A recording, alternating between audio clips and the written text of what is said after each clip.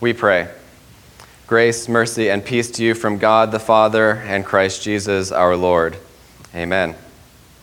Brothers and sisters in Christ, our gospel reading this morning conjures up three images of the serpent. From John 3:14 we read, "And as Moses lifted up the serpent in the wilderness, so must the Son of Man be lifted up." This verse immediately drives us to Numbers 21 and the first serpent. Here, the Israelites are on the cusp of entering the promised land, close to the end of their 40-year sentence of wandering in the wilderness. They had seen God provide them with manna and quail to fill their bellies, produce water from a rock to quench their thirst, all while God was causing their sandals and their clothes to not wear out, despite the harsh desert conditions and their ceaseless wandering. Now, while they are close to realizing the promise that God had for them, they grow impatient and grumble against God and against Moses. "Why have you brought us out of Egypt to die in the wilderness? For there is no food and no water, and we loathe this worthless food." Numbers 21:5. The Israelites had received free food and clothes for decades, and yet they grumble and complain. They sin against Moses and against God. And we know from Romans 6 that the wages of sin is death. And so what does God do with these sinful and grumbling Israelites? Later in Numbers we read, "The Lord sent fiery serpents among the people, and they bit the people so that many people of Israel died." And I want to draw your attention briefly to the term here, fiery serpent. Now, this is not a physical description of the serpents. They were not literally on fire. This was to describe the effects of their bite. We believe that these snakes were most likely asps, and the venom they injected through their bite caused painful burning and swelling and ultimately death. Theirs would be a painful death, the judgment for their sin. Seeing their sin, we read, "The people came to Moses and said, 'We have sinned, for we have spoken against the Lord and against you.' The people repented, and so God told Moses to make a fiery serpent and set it on a pole, and everyone who is bitten, when he sees it, shall live." Now, this story in the Old Testament is a tidy little illustration of the entire narrative of Scripture. We see God's creative power by providing for all the needs of the Israelites as they wander. We see their fall as they rebel against God. We see the consequences of their sin, death. And that death leads them to repentance and God's divine act, which brings life and reconciliation. We also see here our doctrine of sola fide, faith alone at work in this story. To this point, Luther writes, "Just looking at the serpent did not affect the cure. It was faith in the word that did it." These people accepted the word of God as a reliable promise of healing and deliverance from the poison. And while this story serves to point us to Christ, as Christ is drawing the allusion to himself in his conversation with Nicodemus, it also serves as a mirror for our reflection. How often are we, like the Israelites, grumbling against God and one another? Today is Potluck Sunday. Very soon we will be processing downstairs to enjoy a bountiful meal. No one will go home hungry unless they choose to. There will be plenty of food for seconds and even thirds. But do you ever grumble about potluck? Does it make service run too long, or is the food not to your liking? Is the chicken too salty or dry? Or did the vicar take the last piece of chocolate cake that you had your eye on all morning? For which I do apologize in advance.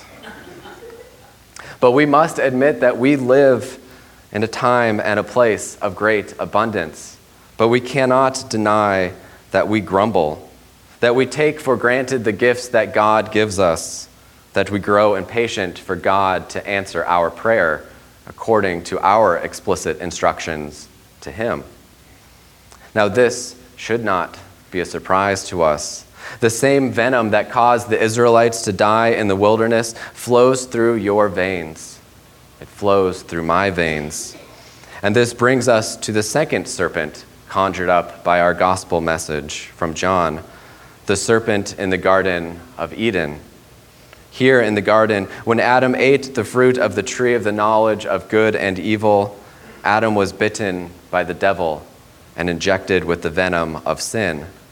Or as Luther puts it more eloquently, for after the disobedience of Adam and Eve, we too were bitten by the venomous serpent in paradise.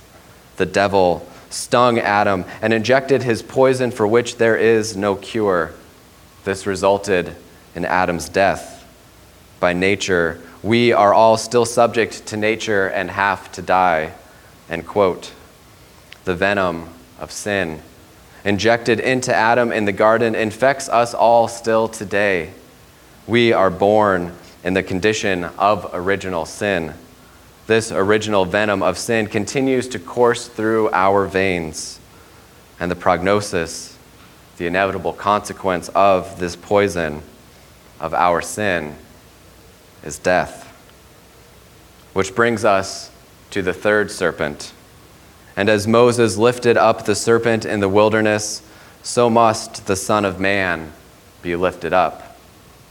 The Son of Man is the third serpent.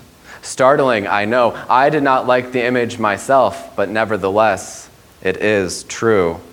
It is jarring to our ears and sensibilities. We like to think of Jesus in much warmer and softer images.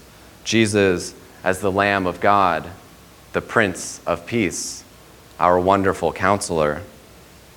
The reality is, we do not want to look or think of Jesus as a serpent, to see him as a serpent, because to do so, we must see our own sin. The heartbreaking reality is that God made him to be sin who knew no sin, as we read in 2 Corinthians. When Jesus is lifted up on the cross, he takes on your sin. He takes on my sin into his own body. As Peter writes, he himself takes our sins into his body on the tree. And as Luther elaborates, that Jesus Christ, our God's Son, born of a virgin, became like us, condemned people, and hung on the cross like a poisonous, evil, and harmful worm. Yes, he resembles the serpent which got us into trouble in paradise, that is, the devil. He was so despised, condemned, and rejected by the world that he was finally sentenced to an ignominious death and hanged as an arch-villain among the murderers. End quote. As the serpent on the tree, stricken, smitten, and afflicted, Jesus is, as Isaiah foretold, our suffering servant.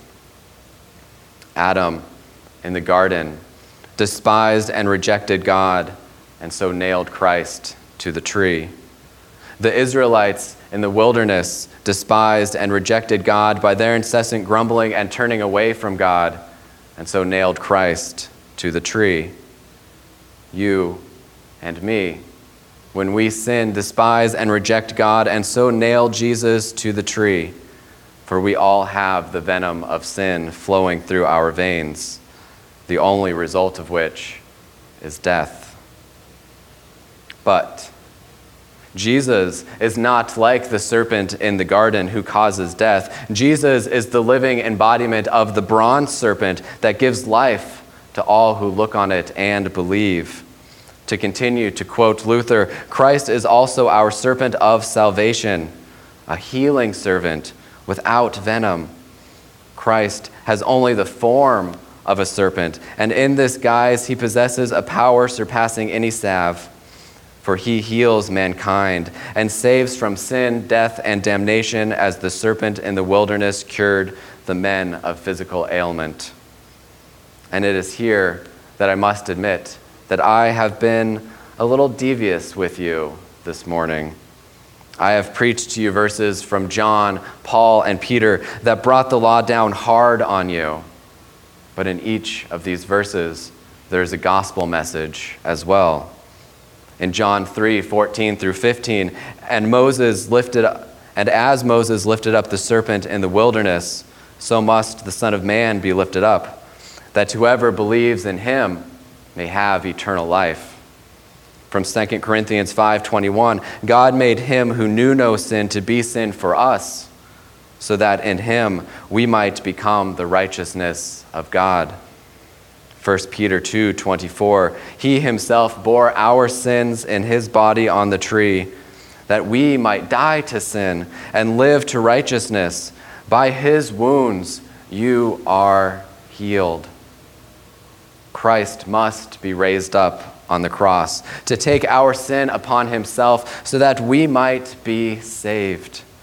And now we, like the Israelites in the wilderness, who by faith in the word of God looked upon the bronze serpent and were saved, we too, by faith alone, may look upon our Savior raised on the cross and be saved. And there is another way to understand the Greek verb hupsao, which is translated here as lifted up in our gospel reading. It also means to be exalted. And Jesus was exalted. He was raised up. Jesus was raised from the dead, raised from the tomb.